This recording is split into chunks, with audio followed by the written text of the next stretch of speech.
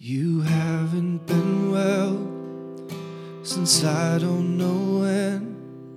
I have tried and tried again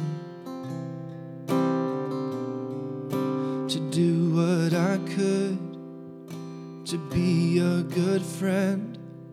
Yeah, I do my best to listen, but when silence begs, I ask, what can I do to bring my lover back? 'Cause if that silence holds your breath, I will wait to hear you say that life is good, 'cause life is good, and I pray that you believe someday that life is good, 'cause life is good. Don't need to forgive you, no fault to find here. I will walk through this hell like it's heaven, 'cause if that's where you are, then that's where I'll be. Yeah, I'd stay in that fire to keep you with me. When that silence holds your breath, I will wait to hear you say that life is good, 'cause life is good, and I pray that you believe someday that life is good, 'cause life is good. Now I see there's nothing I can do. We both know that none of this is you, but I will wait right here,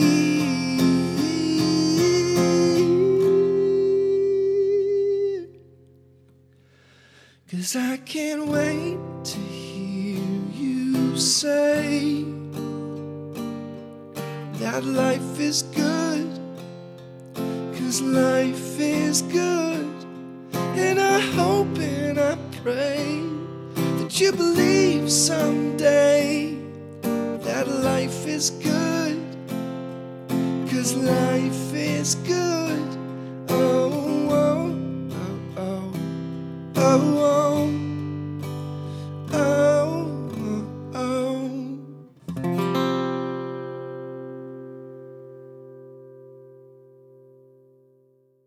All right, Madison Story Slam. That is Nicholas Blazina from State and Madison. And welcome, Nick. Thanks for having me, Adam. Absolutely. So Nick actually just played a house show at my condo and just killed it. And I asked him if he would be on an episode of the podcast. I know we haven't. First of all, to listeners, I'm sorry. We have not put out a podcast in months. It's probably since October of 2016. And that's life. That is life. You know, life gets busy. And I'll be honest, we've kind of talked about depression tonight a few times. And my reason for not putting out an episode has purely been about being depressed. Yeah. And not that I am sad, and I'm, most of our listeners that come to Story Slam events would tell you that I am happy, and I am happy, and I am able to have a good mood, but I am the kind of depressed that's like unmotivated.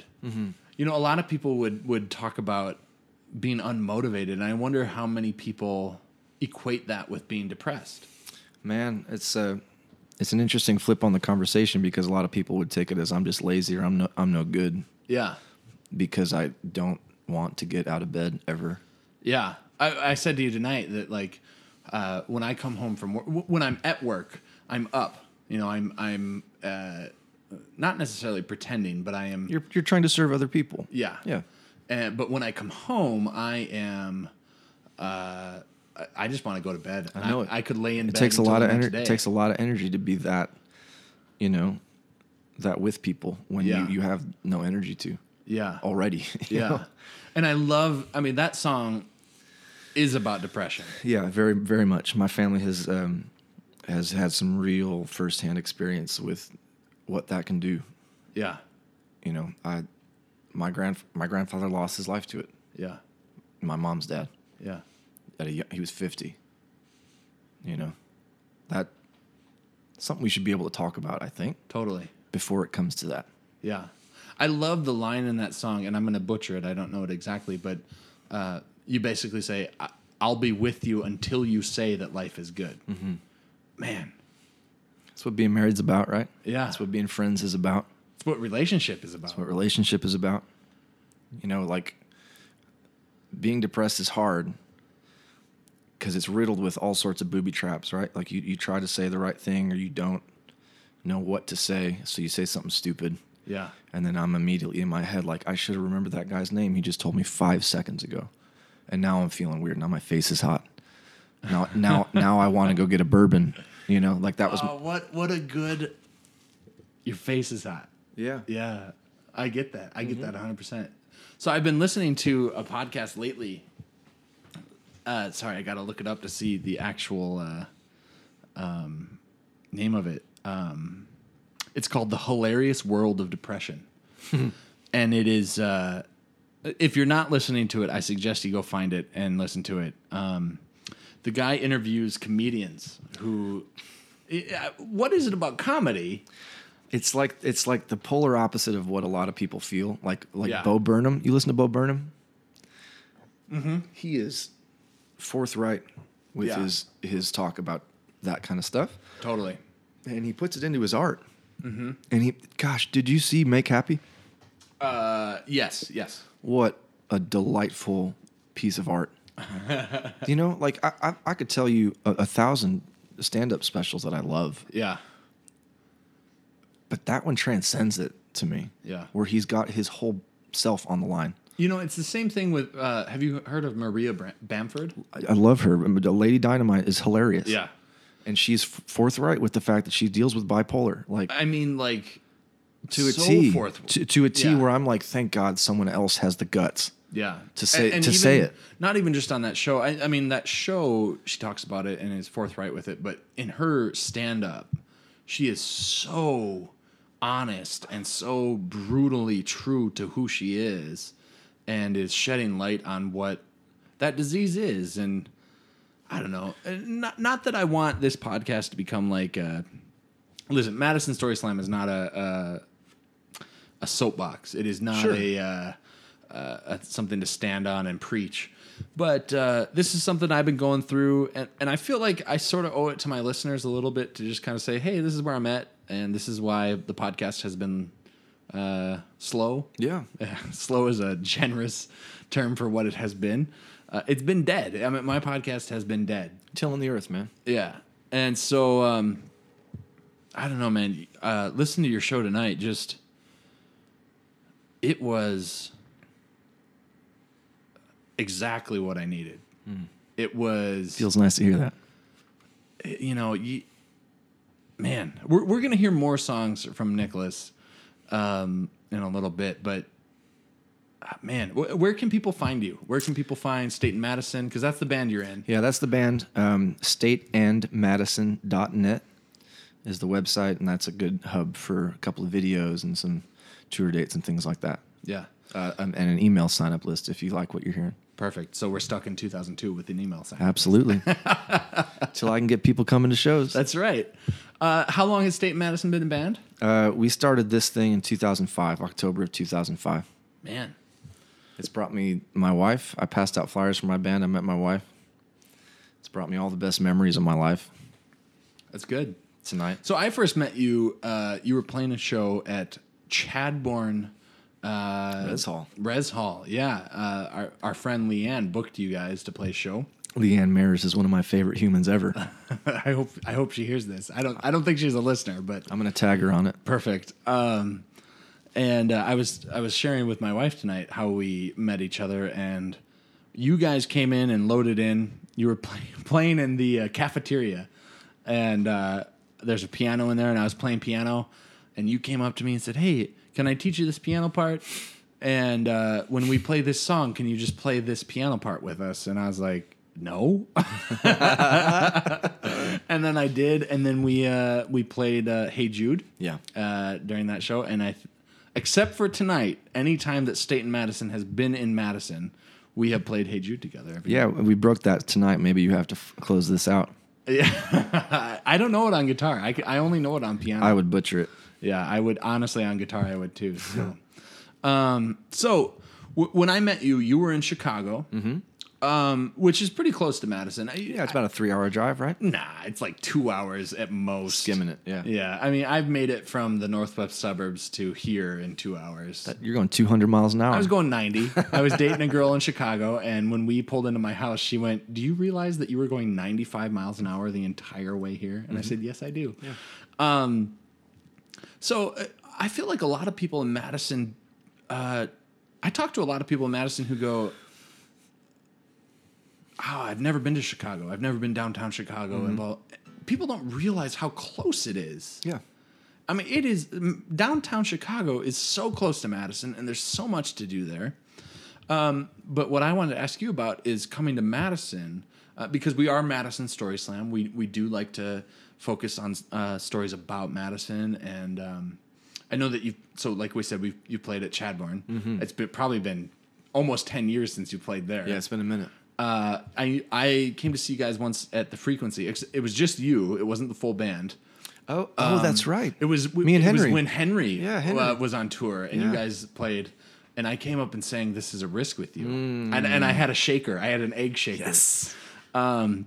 But do you have any other experiences, like before you played music or outside of music? Do you have experiences with Madison at all? Yeah, it's mostly music related. The first time I came through town, I was playing with a band called The Silence from Chicago. Really, really awesome record they put out, and I got to jump in and just play guitar on the live stuff. But I was 21. Yeah. My first like kind of out of town gig with not my band. You know, like I jumped into the van with these other guys that already had a thing kind of built. So it was a trick for me. Like it was cool, fun, because I just had to learn guitar and just hang out. Yeah. I didn't have to be the guy, which was kind of a fun thing for me, you know. So sitting in is something I've done more often since then. But that was the first time I was in Madison. I came back and played a few other times. There's a place called The Clinic. Is that here? Yeah, I don't think it's here anymore. It used to be like a strip club or something. Yeah. There's a stripper pole in the middle of the place. I remember that. It was a good time. That was a number of years ago as well. And then, playing here with you tonight. Yeah. You were so good tonight. We don't got to keep harping on that, but you were very good tonight. Thank you very much. So I know State and Madison is planning on releasing a record later this year. Yes, sir. I think you told me tonight. I don't know if you want to say the exact. 10/5, October 5th. It's coming October out. That's 5th. the 12-year anniversary of the band starting. Okay, so I was just going to ask, how do you come up with the exact day? That just felt right. Yeah. I don't know. I've started learning. Like this whole process has been different from previous releases that we've worked on because I'm planning it way, way, way in advance. Yeah. Like what we're going to do and when we're going to do it and when things are going to come out and videos and things like that. But that takes time. It's like an entire season of like, you know, growing the idea. Yeah. So that when you put the plant outside, it can stand on its own. Totally. So it's been fun to figure that out. But October just felt right. Like I had the record was basically in the can like in February. Mm-hmm. I've got a few little tiny things to touch up when I get back off As tour. you said earlier, you got to add some Christmas. Yeah, Christmas. That's Jay Hall came up with that one, but that's the the little last bit of flavor at the end that you don't quite pick up the first listen. Yeah. But they're fun to hide every place, you know? Sure. So, yeah, 10/5 just felt like the right thing. It's the 12-year anniversary of when we started the band. Like our first show as a band was that day. Yeah. And, you know, why not? Why not? It's like I want to put a single out over the summer. That'll be fun to just pick on. And then let's play some rock and roll shows in the fall. Yeah. And people might not realize this so Nick is here with an acoustic guitar solo, singing some solo songs. People might not realize from that you guys are a rock and roll band. Yeah, we're a rock band. Big guitars, lots of melody. Like all the songs I'm playing tonight, they're all going to be on the record. But I felt like sort of learning what I've learned living in Nashville about respecting silence when you're performing. Like that's not a big part of being in a rock band, right? Yeah. Silence. It can be. It should be, like that polar opposite of loud and soft has always been something that I love to do. But like really living in that soft stuff is daunting at first. But I was fortunate to be asked to be in a circle of guys in Nashville, songwriter friends. And every 2 weeks we'd buy a bottle of cheap scotch and show each other like half-done songs. That's a great way to do it. Yeah, you get drunk and you show each other, your dick for a half hour. There you go. Or whatever, and hope they don't make fun of it, how small it is. Yeah. Or how crooked it is, or whatever. Yeah. And that's what it is. To be clear, when you say showing each other your dick, you're talking about songs. Songs, yeah, sure. Yeah. But it's the same sort of vulnerability. Yeah. Of like, this is a thing that it might be stupid. Or this is an idea that I'm not quite sure about, but it feels good. So you bounce it off these guys that you learn how to trust because they're also great songwriters. Yeah. And I can't say also, but they're great songwriters. And it's been fun to figure out, like some of those guys live in that sort of folky singer-songwriter world. So they know how to respect that like space that needs to exist between the beats to really rope you in. What do you think that space is? I know what you mean. I'm a songwriter. Yeah. I'm a musician. Great songwriter, too. I love your songs. Thank you. Thank you. But I feel like maybe some of my listeners don't really understand that. So what is that space, that silent space that's in between? It's interesting. People talk about, this is kind of a comic book reference, but in between the panels, what happens between the panels. Mm-hmm. And I equate that a lot to songwriting. Yeah.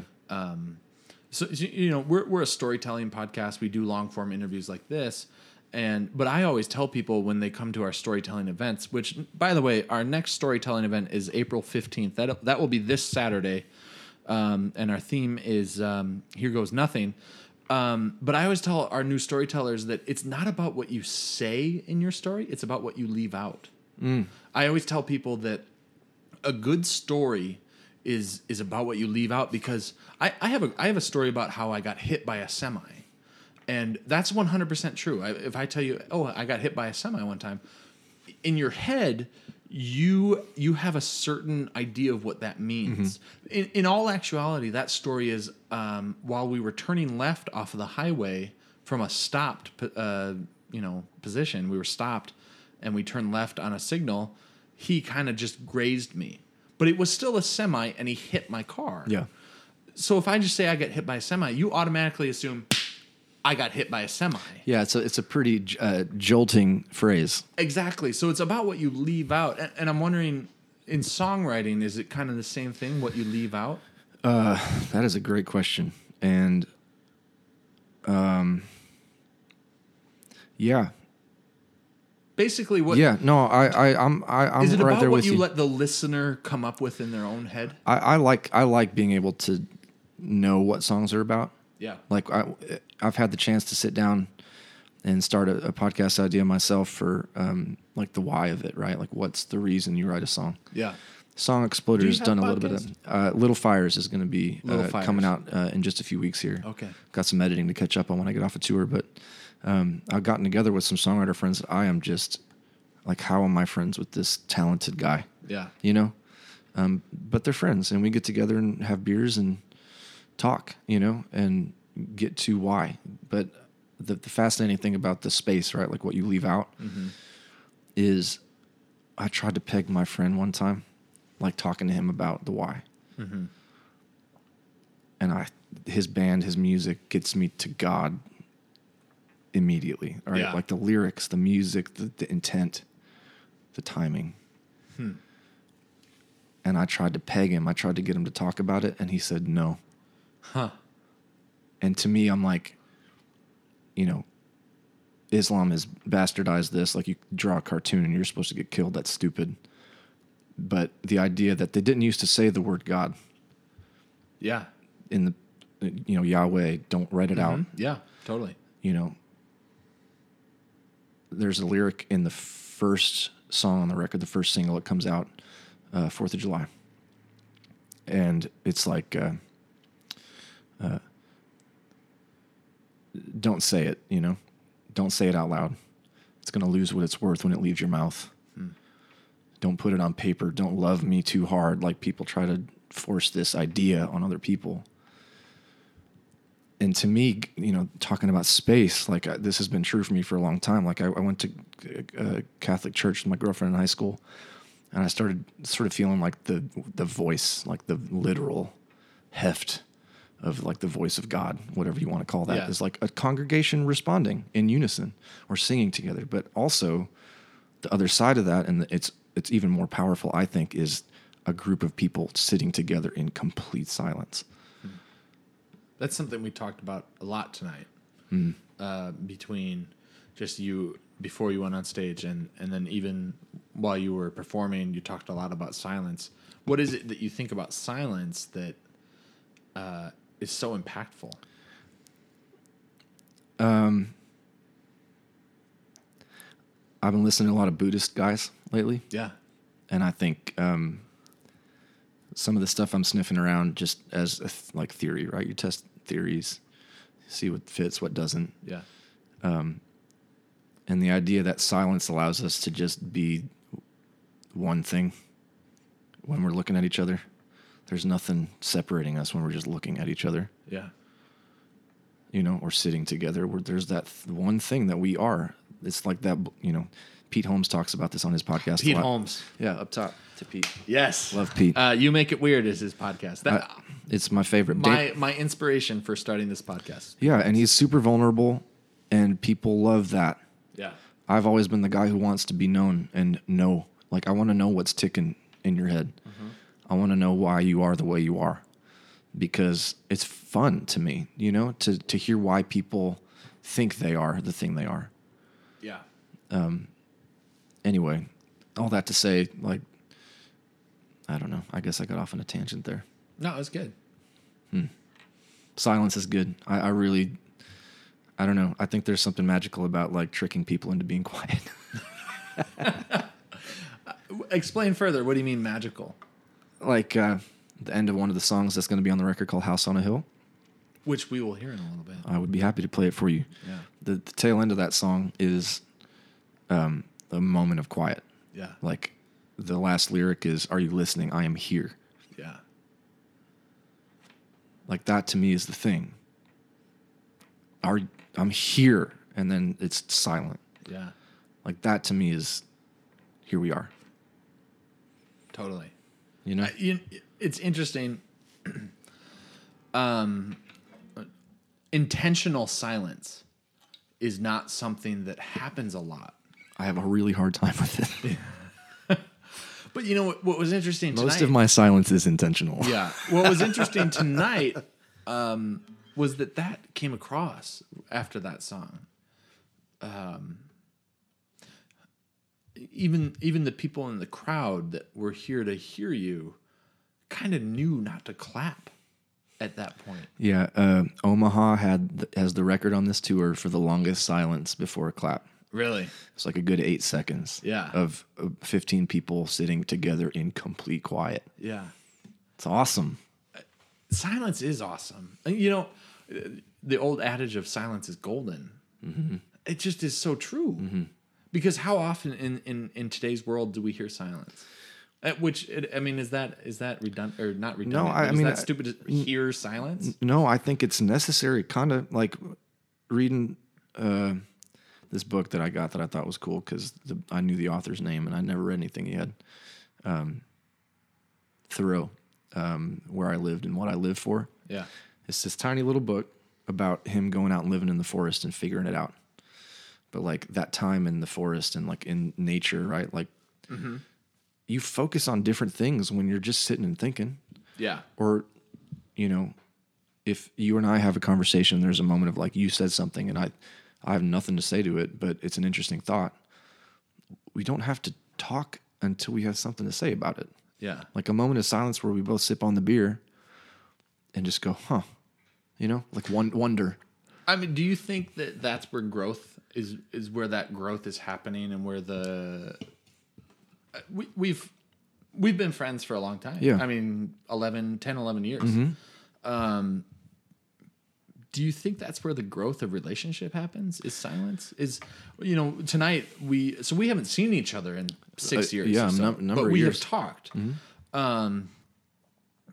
But even tonight we kind of talked about how silence is kind of like people just want to be heard. Mm-hmm. We talked about heard. Yeah, you want to be known. You want to hear people. Yeah, but you also want to be heard. Yeah.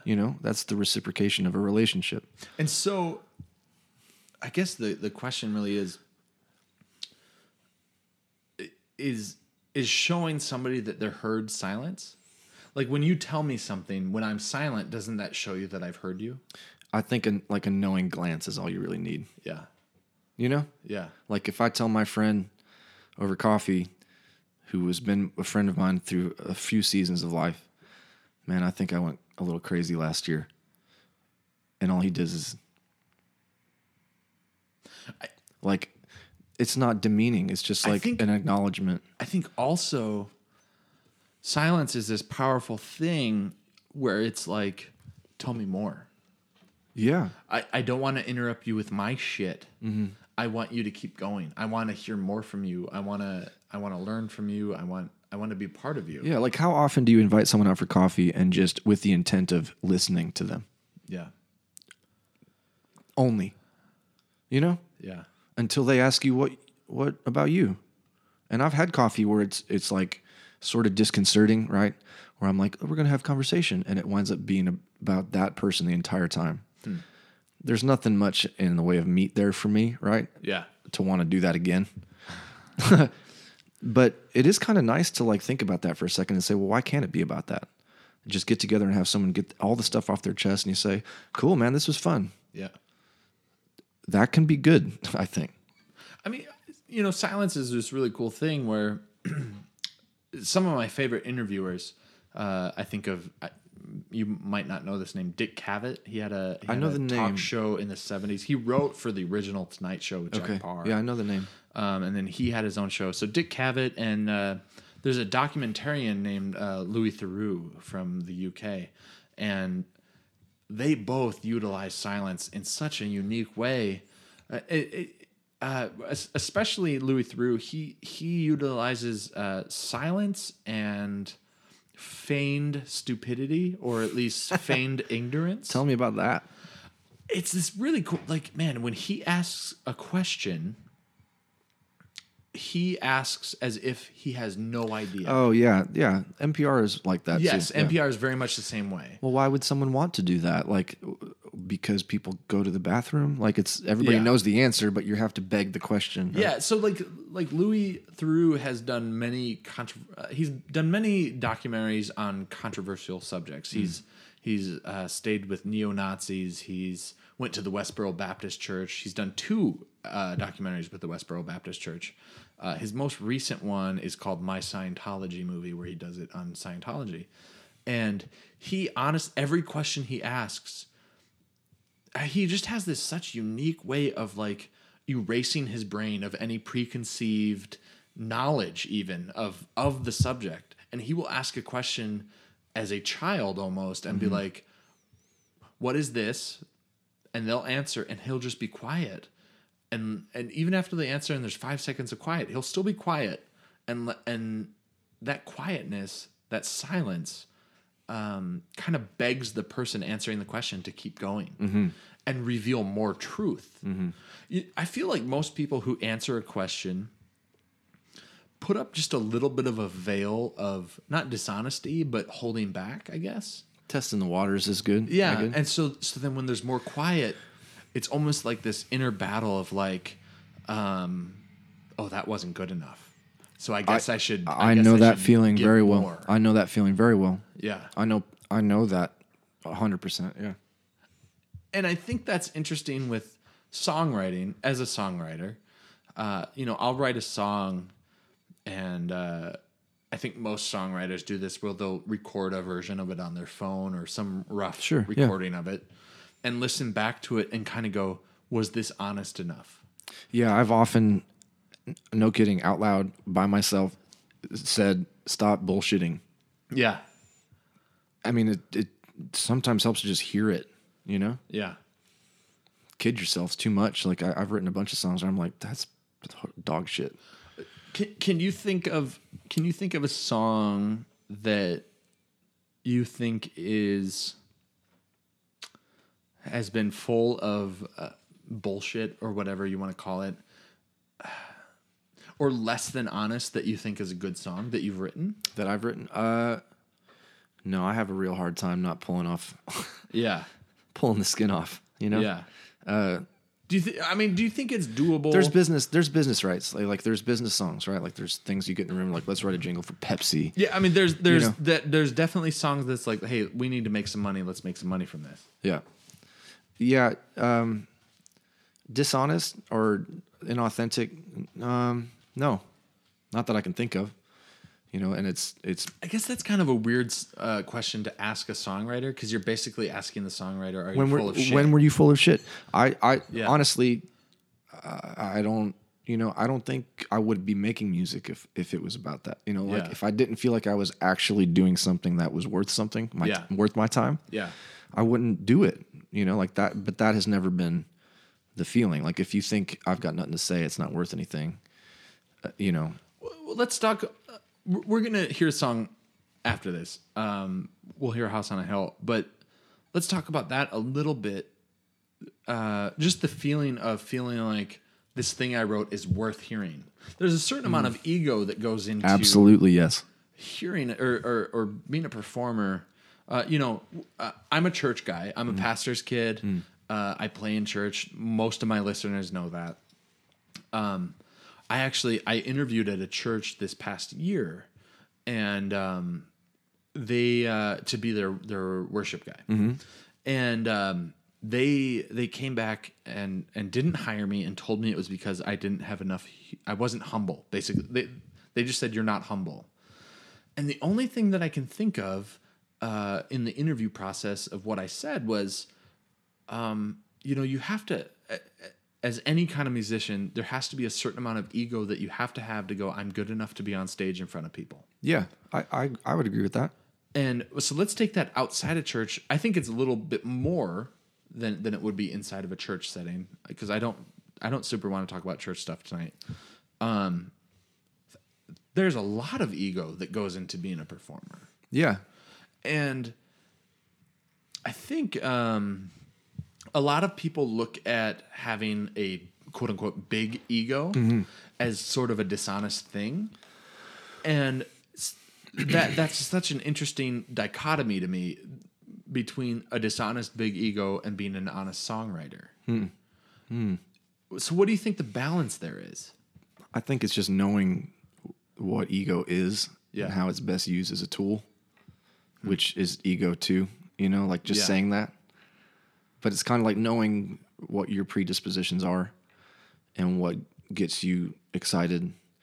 Like for me, being an artist, playing on stage, enjoying every minute of it as much as humanly possible. Yeah. All I've tried to afford myself the ability to do is to be 14 forever. Yeah. And stand in front of my mirror and riff to Silverchair songs. Yeah. That's what it feels like still. It's never changed. Yeah. And if there's ego involved in saying, I'm a songwriter, this is what I do, I want to keep doing this, do you think it has value? And if so, I'd love to sell you an album. But do you think it is the question of, do you think it has value? Or as a songwriter and performer, isn't it more this has value? Oh, okay. I don't think personally. I don't think that you can get up and perform in front of people with the question of, does this have value? I think that you have to get up and go, this has value. I think people do both. They get up on stage and they're not sure of themselves, and it could be brilliant, but they never believe it. Conversely, there could be a guy that thinks it's the best thing ever, but nobody agrees, Yeah. because it's maybe terrible or maybe just not what people want to hear. But as it relates to ego, it's interesting you brought that up. A buddy of mine and I talk about that a lot. Yeah. And, he's of the mindset that it's all ego. Everything is ego, which I don't disagree with necessarily. But it's like, what is that? Who's Nicholas? Who's Adam? Yeah. What is the Nicholas character going to do in this thing that we're doing, this play? Like, if I choose to be this character, what's the character? Is it a kind guy that wants to play music and treat people right? That sounds good to me. Yeah. Is it a scared guy who doesn't believe that this is worth doing because I'm still broke? No, that guy sounds like a bummer. It's not who I am. I believe that what I do has value, because what do you do when someone dies? You sing a song. Yeah. What else is more important than that? Than eating? Being able to release emotion in a way that is cathartic to myself. That's the only reason I do it, because it pleases me. That's the only reason anybody does anything they do. But if it helps someone else and it helps them come up to the merch booth after the set and cry to a stranger and say, thank you for talking about, darkness in an honest way, like, I'm honored that I get the chance to do that. So yeah, I think it has value. I think it has more value than our society lets it have. Art in general. Yeah. As a conversation starter. And I think it's interesting because I feel like ego has a negative connotation. Oh, sure. Absolutely. Egomaniac. But ego can be a good thing. Yeah. It has to be both, I think people bastardize good things all the time. If you know who you are and you know what you want to do, just do that thing, because that's what you do. If you choose that you want to be a certain way, you're going to do that thing. For me, it's like, it's not a choice. I have to do this to save myself, kind of. Like, writing songs saves me in a very real way. Like, it helps get that poison out. Yeah. Before the ambulance comes to pick me up. Thank you for pointing that out. We are recording this in my apartment. Perfect. So. No, this is lovely. Ego. I do think that people think of it as this negative thing, but it has to be a positive thing too, because like anybody that's done anything has to have ego, has to have. I think of it as a tool, but that, to some people might seem like a small umbrella, but I just think of it as like, we're in a play. Like, literally, this is us. Like, if we're all just memories, or avatars for some other thing that's playing us right now. Yeah. Like, what character are we? You have to be a character in the play, or you're not in the play. Yeah. So, who is Nicholas? Well, you'd say one thing, and my wife would say another thing, and I would say another thing. But it's not up for us to decide like what other people think of us. It's about who are we in the role, whatever role we have to play. But how do you think you get over the, people say all the time, everybody is the hero in their own stage production. If you're not depressed. True. Yeah. You're the worst thing about the production if you're depressed all the time. I mean, but how do you get over that if you're not depressed? How do you get past being the hero, I guess? How do you get humility? Humility. How do you do that? Yeah. I have no idea. I think that might be the right answer. Humility's hard, man. I think you stay ready to admit when you're full of shit. Yeah. I think that's a good one. We talked a little bit about tonight about the capacity to see beyond yourself. Yeah. That's a lot about what it is. Yeah, you know what helps do that? Shutting your mouth a little bit sometimes. I found that to be very helpful. Shutting your mouth and having your ears be open. Yeah. You're open to be wrong. Yeah, please think about... We talked about tonight about the openness to being offended or at least the openness to being open to the fact that something you might be offended about might be the right thing. Might be the right thing. And there's a story to illustrate that perfectly. I remember the last time my feathers got ruffled, you know? I was so pissed off. And to my credit, in some way, the way it was handled There's was... some ego there, to my credit. Yeah, it was handled poorly, Yeah. you know, to me. Like, if you want to educate someone, there's a way to do it without making them feel stupid, right?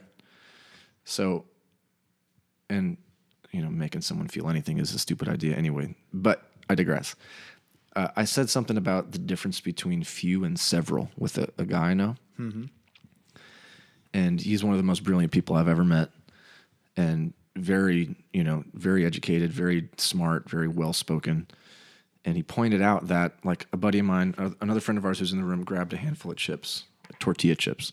This is so stupid, but it illustrates the point perfectly. He grabbed a handful of chips, and we got to talking about he has a few chips, or he has several chips, or he has a number of chips in his hand. And I was like, yeah, that's a few. And he's like, no. It's yeah, I'd say that's several chips. And he's like, you would if you were a moron. And my face got hot, and my neck got itchy, like to hairs on the back. Ruffled. I got ruffled. And I said, you know, something to the effect of, like, real blunt, looking right at his soul, like, thanks for the tip, man. And I walked out of the room because I couldn't say anything else. Like, I was so pissed off at, like, maybe it's a valid point. And sure enough, several is 3 to 5 things. Yeah. Okay, I know that now. And I'm happy that I do. But in that moment, right, where I was so pissed off at that guy for just being a dickhead, you know, all he had to say was, actually, no, like, check it out. I know you like grammar. Like, he knows I'm a grammar freak, right? Mm-hmm. And to the extent that anyone can prove a grammar point to me, I'm perfectly happy to take that information. But I feel like there's a way to inspire people to learn something without calling them a dummy or suggesting they might be, you know? Yeah. Anyway, ego. It's fine. It gets bruised, you know? It's all good. But that's just growth. Yeah, think about how much you thought you knew before you learned something new. Oh man, I've had this conversation maybe 3 times in the last 2 weeks.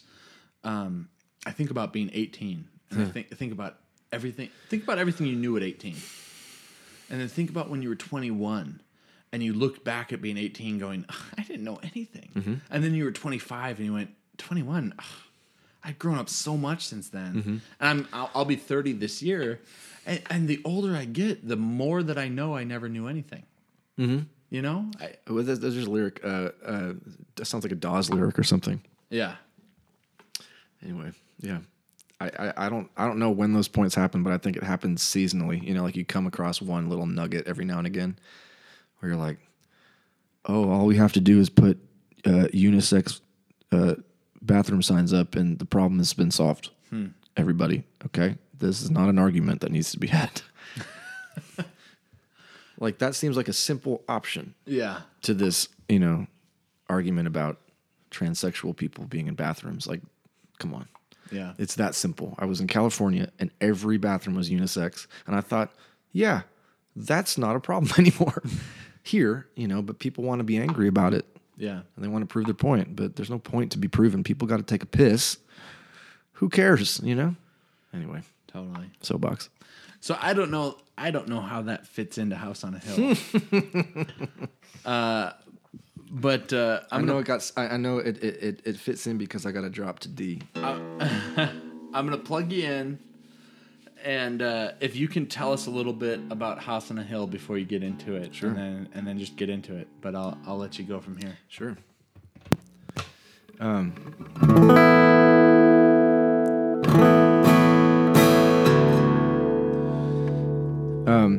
I mean, it goes back to just us talking about the silent part of it. Like the end of this tune on the record, if you listen in the headphones, there's like 8 minutes of dead air, or 8 seconds of dead air. Just like I let a moment happen, like right after I sang the tune, and I wanted that recorded. So it's like, oh, you hear the HVAC and the room noise and the silence in the room. It's like that's the sound of silence or something, right? And at the tail end of it, I listened back, and there's this little tiny noise at the very end of it. Just, and I listened back closer, turned it up, and the dog had to take a piss. He's just standing out in the hallway waiting for me to like let him out. So I left it on there. That's the last sound you hear on that song is Richard like, bro, I gotta go out. And I just felt like you can see God in a dog, right? Good dog. Yeah. So that felt perfect at the end of it. Anyway, yeah, my wife and I bought our first house a couple years ago, and as a songwriter, that's a fairly daunting proposition because I want to write songs. I don't want to enter data, which is most of what being in a band is anyway. I've got so many spreadsheets now. Might not be that different. But we ruffled through all our old stuff and pulled the stuff out of the attic and looked through old pictures. And I just remember one night just bawling my eyes out, like thinking about how I grew up and how painful some of it was. Just like divorce sucks, you know, depression sucks. Having to know family, close family that, you know, are in charge of you, you know, not being stable sometimes. And, you know, knowing myself a little better than I used to all the time. It's like buying a house we're going to be broke. We're going to be on the streets. I'm not going to be able to do this. I don't want to go and hate my life working at some stupid job. But I would, you know, if I had to. But I don't have to yet. Here I am, and here we are. So this is the Uncle House on a Hill.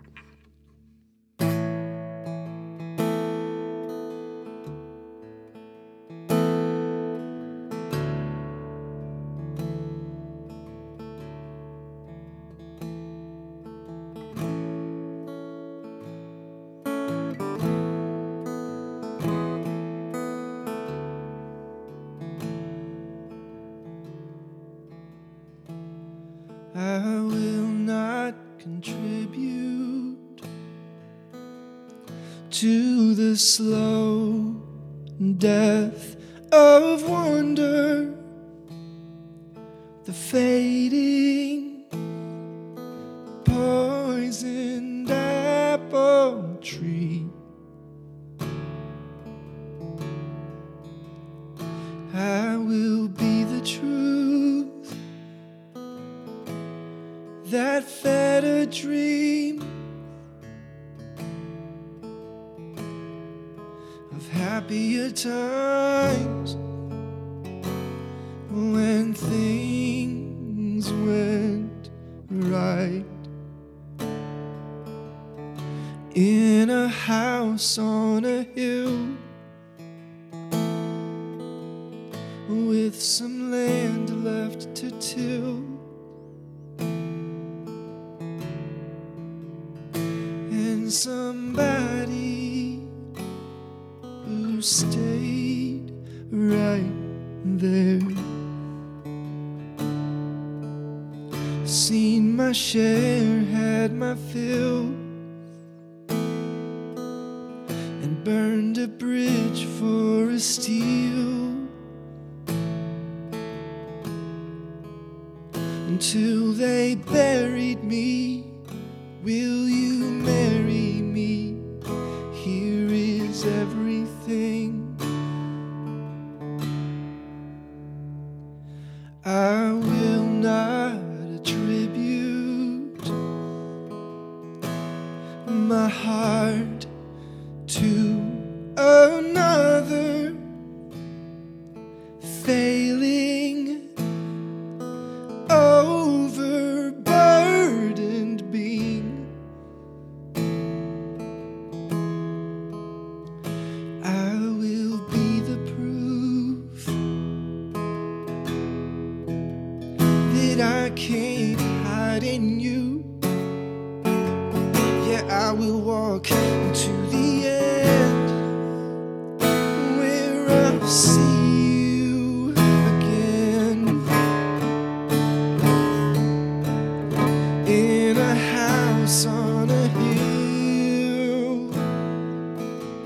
with all the blood that we spill from these bodies we'll leave buried there. But a friend like he will, he takes a chance, makes you feel that you're somebody for whom he cares.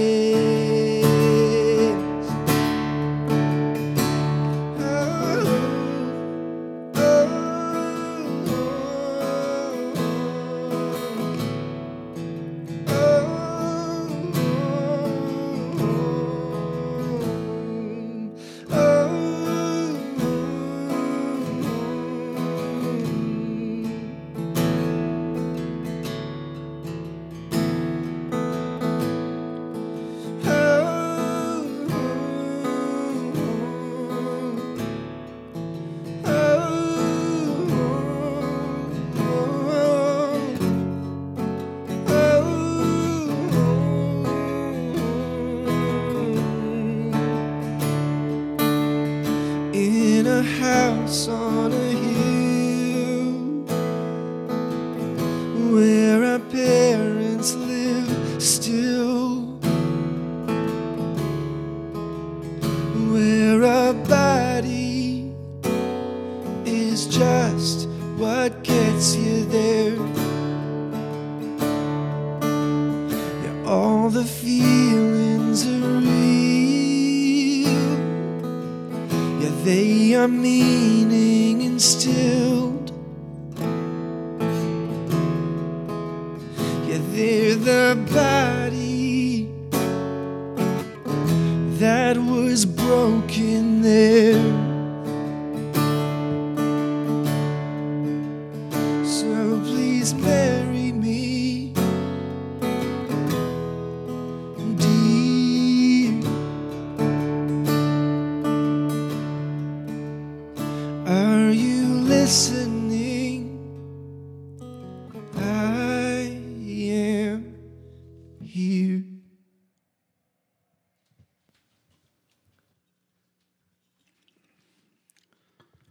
It's hard to come back from that.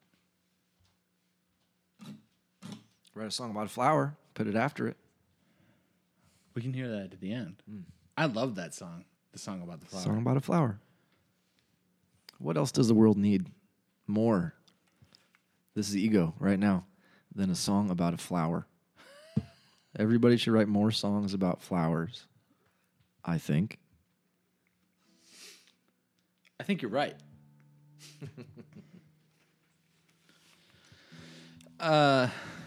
In that song, you say, I will not contribute to the slow death of wonder. Mm-hmm. What is that? It's like birth, school, work, death. There's no wonder in that, right? Yeah. My youngest sister is 20 years younger than me.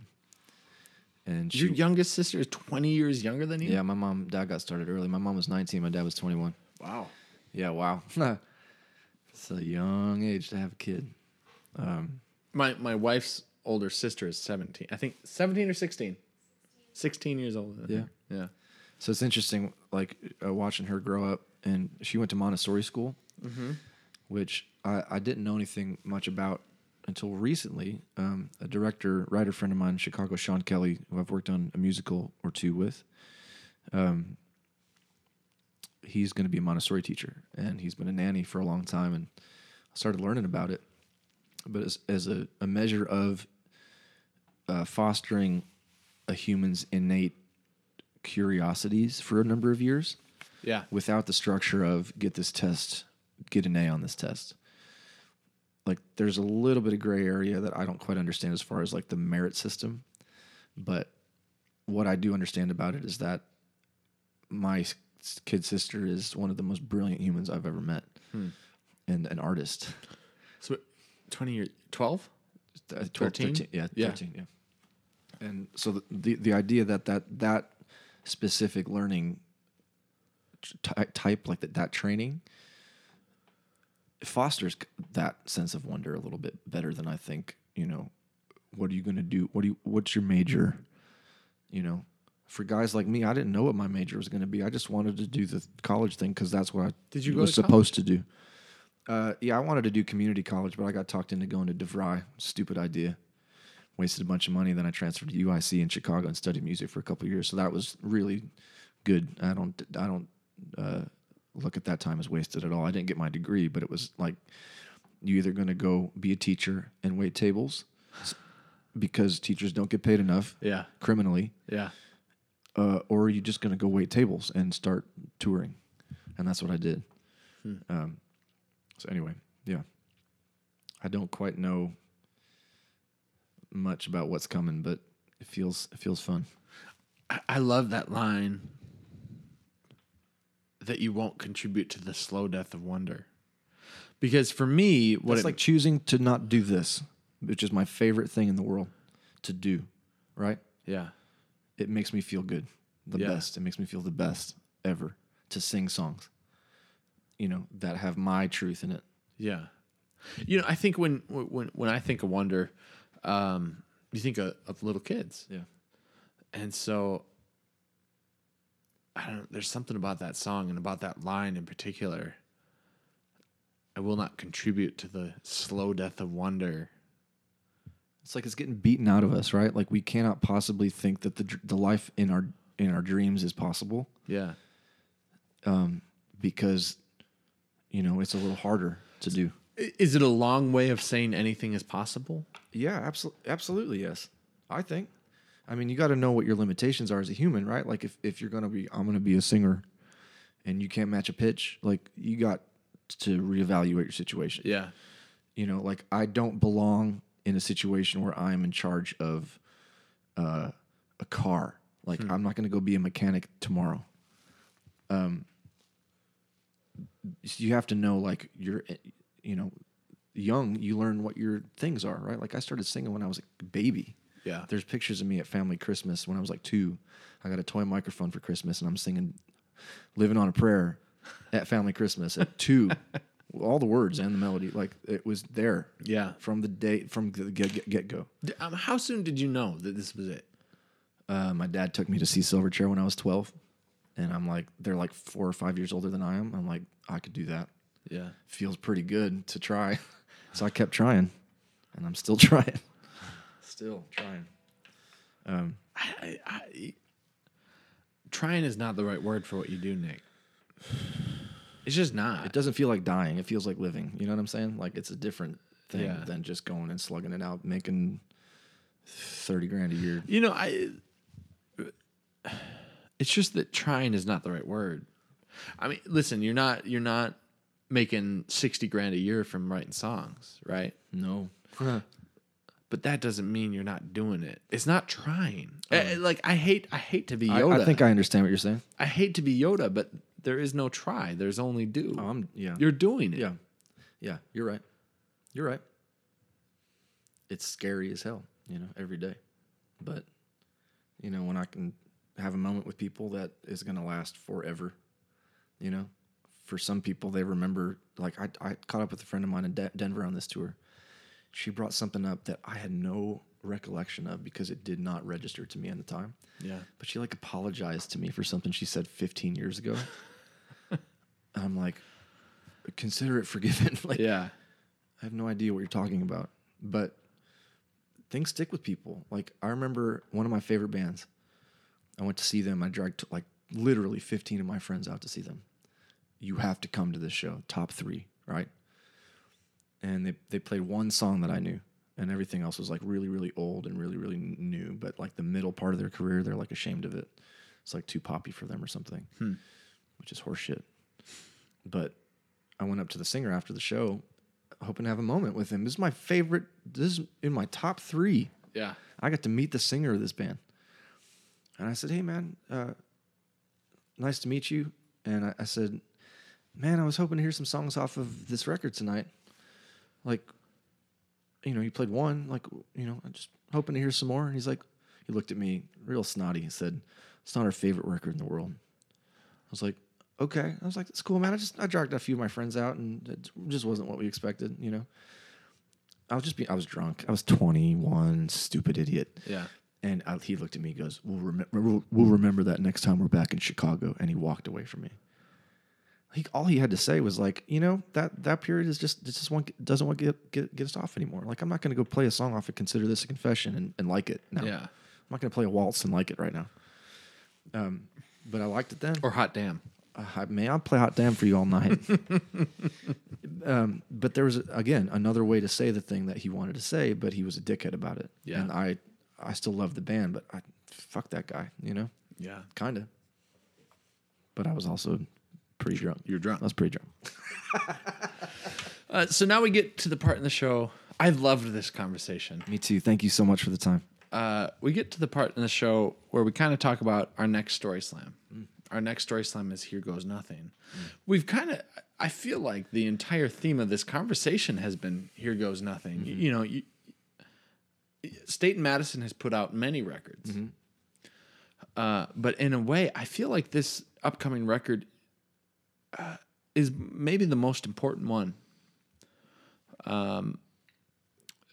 Correct me if I'm wrong. I feel like it's the one that has the most thought behind it, the most planning.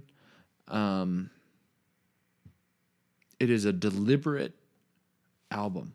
Mm-hmm. And it's kind of a Here Goes Nothing. Yeah, on paper, this is a really dumb idea. Like, this is a dumb idea. Yeah. To want to be in a rock and roll band. But if I can do that and feed my family, it deserves the time to figure out. Yeah. And if I can't, I'll know in a few months. That's fine. But at least the art is in the world at that point, and it's not mine anymore. It's for everybody else. That feels pretty good. If I can show my kids that, I'm good. I'll make another record forever. Yeah. I can't stop. But, to what extent? Maybe I can't be on the road as much as I'd like to be, but maybe I can also play a couple shows that matter more, Yeah. It's just a matter of balance. But at this point, it's like, we don't have kids yet. We really want to start a family like yesterday. But, if we can do this in some sort of order, if there's order to be had, humans love order, If it can go A, B, C, that'd be nice for a change, Yeah. But, yeah, Here Goes Nothing. It's like I talked to Dana, my wife, about this whole idea of like I feel like I need to put a record out. And she's all for it. Record the songs, get it done, pushing me to get it done, it's not being afraid of it. But I remember having 3 very specific conversations with her before jumping in full hog, whole hog. And I said, are you ready for this to get real? Like, she's like, yeah, of course. Yes. Like, that was the first conversation. The second conversation was, I'm about to start planning like a year and a half of stuff. Is that cool? Like, are you in? She's like, yes, do it. Do it. Like, I'm like, oh, maybe she believes it. Like, I've played her the songs. Like, I showed her the first mix of the second single the other day. Mm-hmm. Like, and we cried together. Like, it was a moment like that. Like, my buddy Jay Hall mixed it, and it's, the last little bit of love someone else put on top of it. It's my favorite song I've ever written, and my friend made it sound beautiful. Yeah. Like, we believe in this stuff, and it has affected people on tour. I've been all over the country this month. From talking with a conservative Christian preacher, to a homeless brother on the street that told me he's bipolar. Can I have $10 for some lunch? Why can't he get mental health care? Like, these are things we need to talk about. I'm super compelled that like a lot of the problems in this country would be solved if we had better mental health care. To start, guys on the street that are getting put in jail because they're crazy people, literally going crazy because they don't have the resources. we should be talking about that stuff. And if art can be a compelling argument to start a conversation, bait, who else is going to do it if I'm not going to do it, you know? Are you okay with art being bait? Yeah. I feel like a lot of people To a conversation? Yes, absolutely. wouldn't be okay with that term, with that label. Tell me why. That sounds like a interesting conversation. We don't have a ton of time. Yeah. But I feel like there's a lot of people who would hear that and feel like their art is too, quote unquote, important to be bait to just a conversation. I am not one of those people. I agree with you.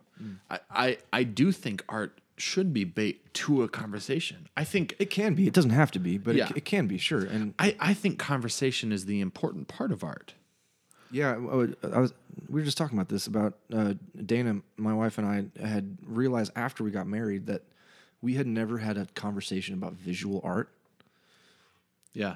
So when we started decorating our house, it was like, you know, there are opinions and they differ. Ashley and I have had very much the same thing. I remember texting my buddy Dave and going, Dave, why can't the damn pictures on the wall be in a grid? And he's like, man, there's beauty in letting it go. The argument that I get, or the pushback that I get, is I'm tall. I'm 6'5". Yeah. The pushback that I get is that I prefer pictures to be put too high on the wall. Oh, yeah. Yeah. Yeah, you're skewed a little bit. Yeah. So, and I hope that my wife would agree that I'm mostly willing to listen to that. There is there's a part of me that goes, well, it's my freaking house. I'm tall. Let it be put to the height that I see it. That is so funny. But I think I can speak for Ashley and say that she would say that I am mostly willing to hear her on that. Yeah, being heard. It's a funny thing. Yeah. We've come back full circle to being heard. Yeah, it's important. But visual art, like that conversation involved, like we didn't have any time to talk about why we liked something or didn't like something or loved it together. Like that's even better. Or hate it together. Like, being catty about something. But, you know, like that doesn't exist in you know, it didn't really exist in our relationship until very recently. And now that we've developed a vocabulary to discuss these things, it's much easier to have a disagreement about something perhaps trivial, because now you have more vocabulary to say, well, actually, I can see that better at that height. Or, oh, you can't see it because it's 12 feet in the air. I get it. Like, now we can just say, oh, well, maybe this is a better middle ground, that we have had a discussion, not just, I don't like it up there, you know. I want the pictures in a grid. You know, like, it's stupid, you know. At a certain point, you got to just laugh at yourself for being so dumb. I do all the time. All the time. So I want to hear one more song from you. But before we do, we have one question that we ask. I have asked every guest. Keep it crispy. Yeah, it is my version of keep it crispy. And I didn't warn you about this. Okay. I've had guests on this show that are big time guests. I've had two of Chris Farley's brothers on here, one of whom is still a working actor in LA. Is he still in Together? I did have that one on, and we actually sang Calculus together during our episode. I know my calculus. Yeah. This is you plus me equals us. I've asked every guest this. And the question is, who is the most interesting person in your phone, in your contact list, in your phone? Oh, good question. The very first answer was Quincy Jones. Yeah, trump card. I know. I mean, it's That's it. So I have heard everything from Quincy Jones to my mom, and it's just an interesting question that I want to know. A little Rorschach test, yeah. Interesting, most interesting. Yeah, and it's just for you, not necessarily for everybody else, but for you. Who is the most interesting person in your phone? Man, interesting has so many different. I know it's a lot of connotations there. Sean Kelly. But you have to explain who that is. Sean is my director, writer friend in Chicago. He's a playwright. Brilliant, light, of a human. One of the most, I love him. My wife knows this. I love him. He's like so close as a friend to me because he gets that sensitive space where things come from. Like he calls it, he's like, sometimes people will take advantage of you for being a wellspring. Keep on being a wellspring anyway. That's like good. He's that guy. Yeah. Where he encourages me to be damaged and to be lovely and to be scared and to be human. And he invites that into his art. I've helped him make some art, and it's just the most beautiful thing because he gets it, where that spark is from. Like, I keep calling it little fires all the time. Like, no matter the size, a fire is a fire. Little, big, doesn't matter. If it is fire, it is fire. And that's where the title for the song "The Road" came from. In that, like, a buddy of mine, Jay Hall, asked me, had I ever seen the Cormac McCarthy movie? And I said no. And he just kept asking me every now and again, do you carry the fire? Do you carry the fire? I was like, I know, I got to see the movie. And I watched it. And if you've ever seen that movie, that's a pretty heavy part of it. As it relates to, post-apocalyptic, are you going to eat me? Do you carry the fire? So I kept thinking about that as like, it's like the spark of the genesis of an idea is nothing but vapor. If you grab it, it goes away. It's like grabbing smoke, But if you waft it, right? If you invite it, like I think about songwriting that way. It's like the other day, for example, before I left for tour, I had so much stuff to do. I was not in writing mode, but I'm sitting in my room doing spreadsheet work. That's 95% of leaving for tours. That, and I looked up and I said, "Hello there." Literally out loud, and I had to write it down because it just walked in the room. It was just there. Yeah. And it took 10 minutes, Like it's almost like a passive participant kind of thing. Like I've had ideas when I'm sleeping, and I'm like, nah, there'll be another one.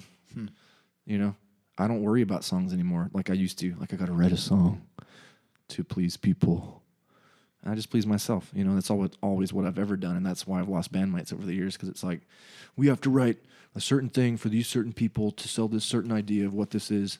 And it's never been anything but for me, but, getting real and trying to work whatever's going on in here out. Anyway, yeah. I don't know where that leads us back to, but. No. The reason I asked creativity, Sean Kelly. Yeah. The reason I asked that question is because it always leads to more. Yeah. It always, the initial answer is who it is, and then the why leads to this whole thing. Interesting. And good question. Thank you. I love hearing that from you. So we're gonna close out with hearing another song from you, and it's totally up to you. I told you that I wanted to hear "House on a Hill" and the one we heard. What's the one we heard originally? The Life is Good. It's called Life is Good. Mm-hmm. I couldn't remember if it was called that or if it's just how it makes me feel. It is, yeah, it is. It is how it makes me feel. Life is good. It is good. That we even get a chance to be sad or mad or angry or happy. That is all of it. So our last song, I'll leave up to you, but before we do, just remind people where they can find you. I know stateandmadison.net. Stateandmadison.net. Are you on Twitter and Instagram? I love Instagram. I'm on there myself, Nicholas Blazina, NickOlasBlazina. Or I'm on the State and Madison Instagram as well all the time. Cool. And tell us what song you're going to do for us at the end here. And before we go, because you won't hear from me again, our next Story Slam is Saturday, April 15th, 2017. Our theme is Here Goes Nothing. We will be at the Wilmar Center on Jennifer Street. As always, we're sponsored by Ale Asylum. And if you would like to sign up to tell a story, you can find us on Facebook, Instagram, Twitter. Just search Madison Story Slam, and you will find us. We will be there. And our I don't know, slogan. It's weird to say slogan. Is building community through storytelling. And the event we had tonight was, I think, song, story, and community. Yeah, I stole the idea from Kyle Cox. He was doing house parties in Nashville for a while, and that's how he framed it, and I thought it was beautiful.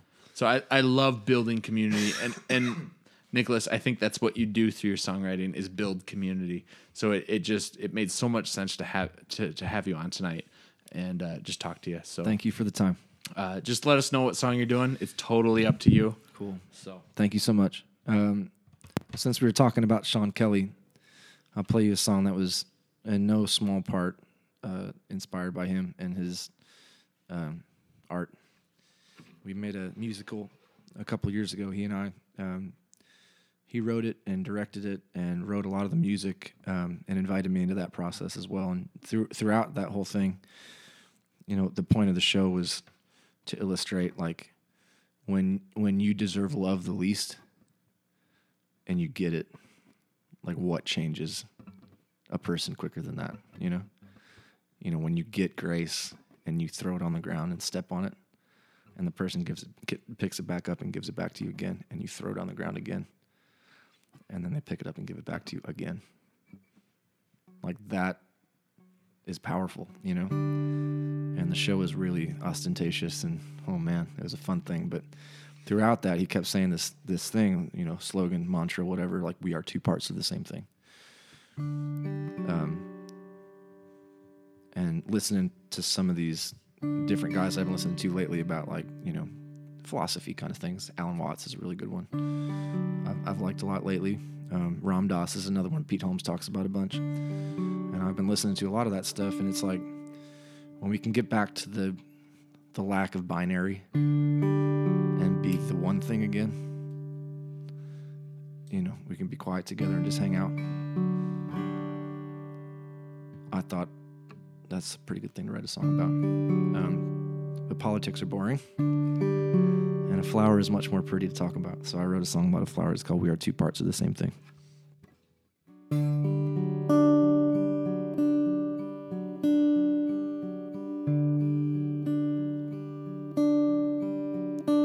We are two parts of the same thing.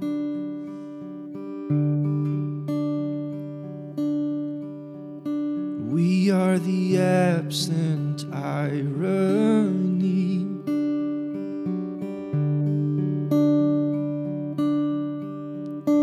We are a cold breeze.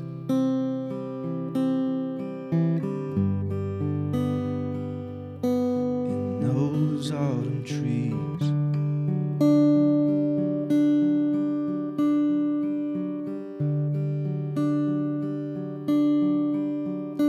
We are the oxygen they need.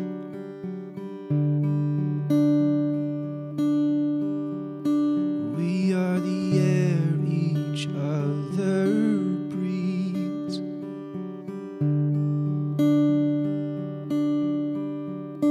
We are two parts. We are two parts of the same thing.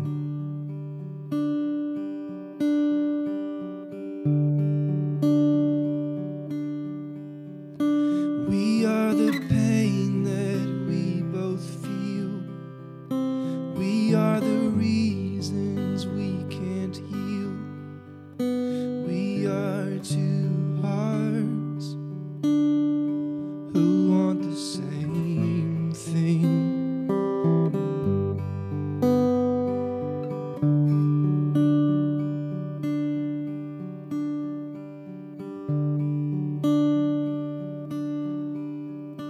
We are the silence slipping deep.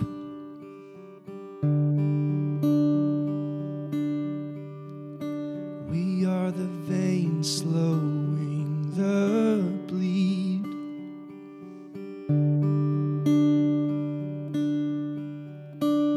This is so hard, but not too hard. I hope you're listening.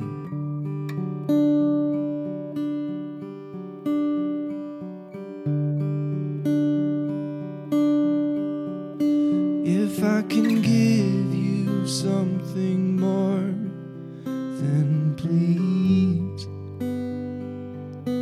ask ask for anything.